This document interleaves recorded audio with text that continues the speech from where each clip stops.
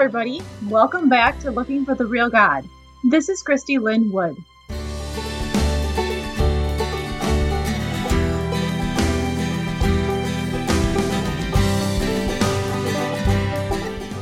Today we're going to start the first part of a little series that I'm doing on helpful tools that have helped me to heal personally.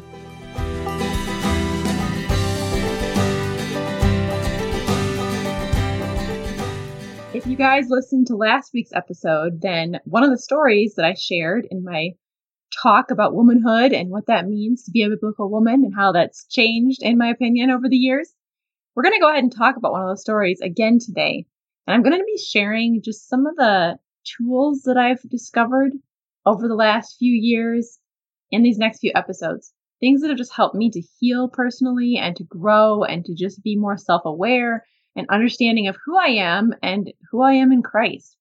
And these are just super concrete, helpful things that I have just found, amazing in my own life. And so I'm excited to share them with you guys. And today we're going to talk about something called core lies and core truth. Now, I never had heard of this before. I heard about it 3 years ago. Never. And I think if you have been in any kind of counseling before, you might have heard of something like this because it is, like I said, kind of a Christian counseling kind of tool. So 3.5 years ago, we came to a new church and we came pretty broken, pretty destroyed. I was disillusioned. I was lost. I was hurt. I was a mess. And I came to this church and quickly discovered that unlike any church I've ever been in before, they were really into Christian psychology. And I appreciated that because I needed some real help. I didn't need just spiritual answers thrown at me at this point in my life. I needed some legit help. I needed holistic help. I needed my whole self to be helped. And that's exactly what I found at this church. And I love it. I love it. Obviously, it's not perfect because there are no perfect churches, but it's got a lot of things going for it that I really appreciate and that have helped me to heal in my own life. We're going to talk about those. So one of the things that I kept hearing over and over again from the very beginning of going there was they kept talking about core lies, core lies, core lies. I was like, what is a core lie? Well, I discovered after I started going to small group, and I talked about small group last week. And so we joined this small group, and one of the first things that we did was to tell our stories. And they are kind of a specific format for telling a story. And one of the things in your story is your core lie. And they kind of walked us through this worksheet. And so the idea is start with, if God is talking about you, if the Trinity's having a conversation about you, what does he look like as he's talking about you and how does he feel about you? Because the answer to that question tells you a lot about how you view God. And many people get caught up with, God's disappointed in me, he's angry with me, he's frustrated, he's irritated, all this kinds of stuff. And so they really just encourage you to just, how does God view you? And I was like, wow. I don't know. I had just come out of just some really hard circumstances in my life. And I was pretty sure that God liked me and loved me, but people were another story. Like I just had a hard time trusting. And so as I'm listening to our leader and his wife telling their stories, and I'm excited to learn how to tell my story, then everything happened that I talked about last time. I had a question, made a statement. Our leader said, good job to his wife after Christy came on strong there. Thanks for responding or whatever. I was like, oh my gosh, I said something that was strong. I shut down. And on the way home from small group, I remember my heart was just spilling over. Like I was just so frustrated with myself. And I told my husband some very insightful things. I remember specifically saying, now they won't like me. Like they're not going to like me now because the real me, the strong side of me just came out. And how would they like me? Because I don't even like myself. And as I said that, it was a very true statement. I don't even like myself. And as I started to go through this worksheet, this core lie worksheet, one of their questions is, think about some painful things that have happened to you. So like when you have someone say to you, like, what's one of the hardest things that ever happened to you? Just as even as a child, what is a painful thing that's happened to you? Because we're shaped by these painful things. And almost immediately, I remembered being like 4, maybe 5 at the most. And I was at this church and I wanted to be friends with this little girl. She was super fun and I loved her. But she had another friend who came along and said, no, you can't be friends with Christy.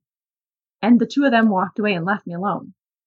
And the exact same thing actually happened to me again when I was about 7, where I met this girl. I wanted to be her friend, but she already had a friend and they wouldn't be friends with me because the other friend wouldn't let her. And it was just this like pattern of rejection.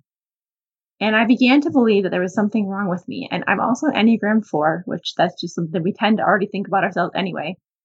But I began to feel like there was something wrong with me, that I wasn't likable somehow. Fast forward into the cult years, and I wasn't right. We talked about this last time on Biblical Womanhood. Like there was something wrong with me. I wasn't right. And once again, the real me had to be kept quiet and hidden because she was unlikable. And there were things that my father said to me at least once growing up that reinforced that idea, that this strong, passionate Christy was not likable. And so when I said that out loud on the way home from small group, and I said, I don't even like myself, that was true. It was true. And as I realized I had this core lie that I was operating under of I am not likable, I could see it. Like I could totally see it because I was always surprised when people liked me. I just assumed that I wouldn't be liked. And even as an adult, I would go into situations and I would do things to make people like me. Like I would serve, I would bring food to the small group, I would be the person behind the scenes doing things. I was often gravitating towards children because I knew they would like me. And I always had this idea, well, they're not going to like me. So if they did like me, I was kind of surprised. Like, oh, wow. Well, that's fun. And it was interesting to watch that unfold in my life, this whole attitude. And I would often just keep the real me in check. I wouldn't let the passion escape. I wouldn't let the fun, crazy side of me escape. It was like, just be likable. Do whatever you can do to be likable because the real you is not likable. And I would often find myself unliking somebody else first. Like if I don't like you, then it won't matter when you don't like me. And I had never really taken the time to look at this in my life. I had never done anything about like self-awareness or understanding myself. And I don't know about you, but I feel like this holistic understanding of ourselves as a person is just really not in very many churches. Like you can go to church and you're going to get those behaviors together. Don't do that. That's sin.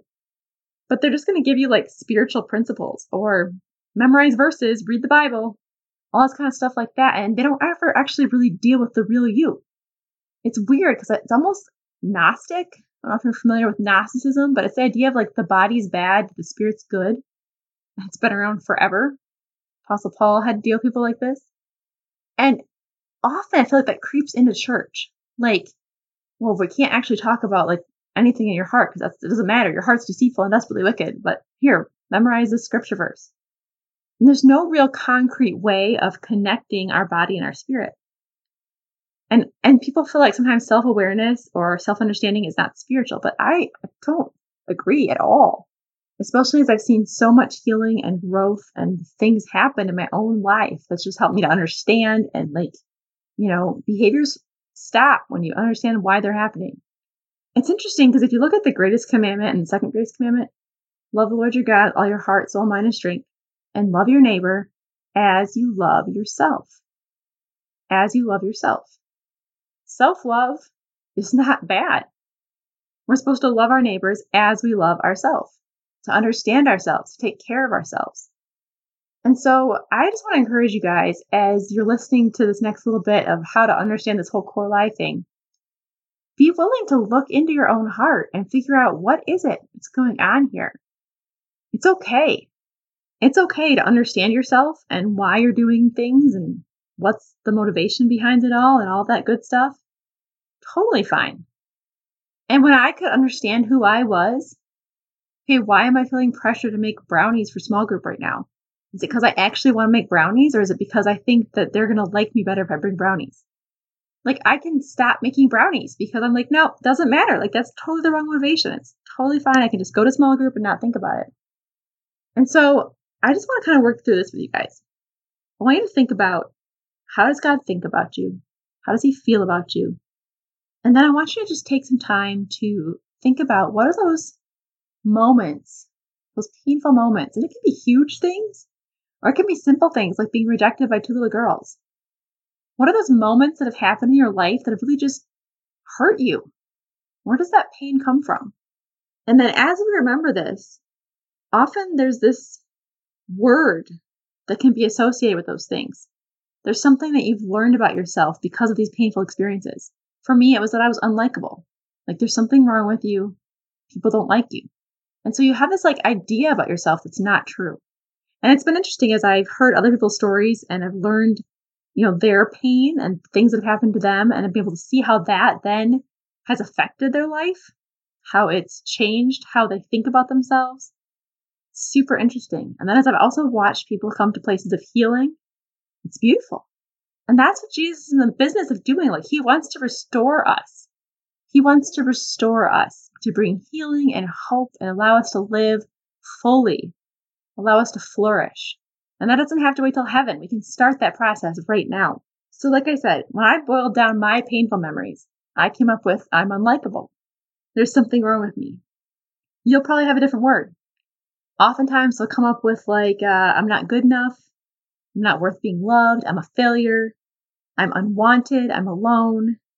All that kind of stuff. So I'd be curious to see, as you're doing this, what words are coming to the surface. The next part is, oftentimes this lie will make us do things. So the lie tells me that I must always do something in order to gain acceptance. For me, it was I had to always fake it to get acceptance. I had to always perform, be nice, be gentle, don't be yourself. And so that my lie that I was unlikable, I had to perform, I had to fake it in order to get acceptance. And the lie also tells me that I must never something in order to avoid rejection. Well, in mine, it was that I couldn't fail. The lie tells me I must never fail in order to avoid rejection. Guys, it's super interesting to just see these lies that are at work in our own hearts and be like, oh my goodness, I've totally felt this way most of my life. And then to see how you operate out of that lie. Then when you can recognize that it is a lie and choose to start embracing truth, beautiful, beautiful things happen in your spirit, in your soul, in your body, in your mind. The truth of God is that we are dearly loved children of God, and that there's no hint of condemnation from God towards us. That we are fully accepted and loved because of Jesus Christ's work on the cross. That we are a new creation and we have been given a new heart. We've been chosen by God. We've been called and gifted by God to accomplish his eternal purposes. Those are some of the things the Bible says about us. And I've got references for each one of those things. So in my true identity, based upon that truth of who Christ is and who I am in Christ, I am likable. Now, not everybody's going to like me. I get that. And I've come to a place where I'm like, it's okay. I know I'm kind of a firecracker and not everyone can handle that. And some people are just like, ugh. And that's okay. I don't have to be liked by everybody because Jesus likes me. I realized how important this was to me as I thought back about when I first had children. Because when my babies were little, I was always telling them, I like you. I like you. And to me, somehow that I like you meant more than I love you. And I think it's because people have to love you, your parents, love is yeah, well, of course I love you. You're my mom kind of a thing. But for me to hear I like you from somebody, that's way more than I love you, because that's I am choosing to like you. I like you. That means so much to me. And so as I thought back over my early motherhood years, I'm I was always telling my kids, I like you. I like you. And even now, you're going to hear it coming out of my mouth. I'll tell people, I like you. And that really just means I accept you. I think you're great. You're wonderful. But it means a lot coming from me because that's something that I really deeply desire. And so it's super interesting to look back over my life and be wow, yeah, totally, this is who I am. But then to turn around and recognize that Jesus likes me, and that's all that matters. He likes me. When he looks at the Father and the Holy Spirit and they talk about me, they like me. And I truly believe that. And that belief and faith and understanding has set me free from this fear of not being liked. I mean, is it still there? Is it going to come popping up here and there? Absolutely. I'm fallen. I'm broken. However, I'm also been set free. And it's been amazing to watch my story unfold, even just in my braveness and willing to go out there and do things and say things and be myself in ways that I was never really fully able to do before the last few years. And so I want to give this freedom and this gift of life to you guys. Like, I want you to find the same level of freedom and amazingness that I have found. And so I'm going to go ahead and put a link in the notes that is going to attach to a blog page that I have that has this information that I just went over downloadable. So you can click on that link and then you can download this 2-page worksheet on core lies and core truths. Because as we realize who we are in Christ and we can let go of the lie that we've believed about ourselves, we can love people better. When I'm not worried about people liking me, when I'm able to just be free in who I am in Christ and go ahead and just love others and serve others, like, oh my goodness, it's so much better. It doesn't matter if they like me or not. It really doesn't. And I'm able to just be myself in a more genuine, authentic way. It's a beautiful thing. So I would love you guys to also experience the freedom and healing that I've experienced. Download that worksheet, guys. It's totally worth it. Amazing, amazing stuff. Love to hear what you're thinking. You can always reach out to me on Facebook or Instagram or my webpage and let me know, how is Jesus setting you free? Okay, next time we're going to talk about another tool that's been huge in my life, bringing healing and growth and hope. Until next time, keep searching. If you enjoyed this podcast, I would love to have you join me over on my website at christylynnwood.com for more content, free resources, and opportunities to connect with a community of people who are looking for the real God.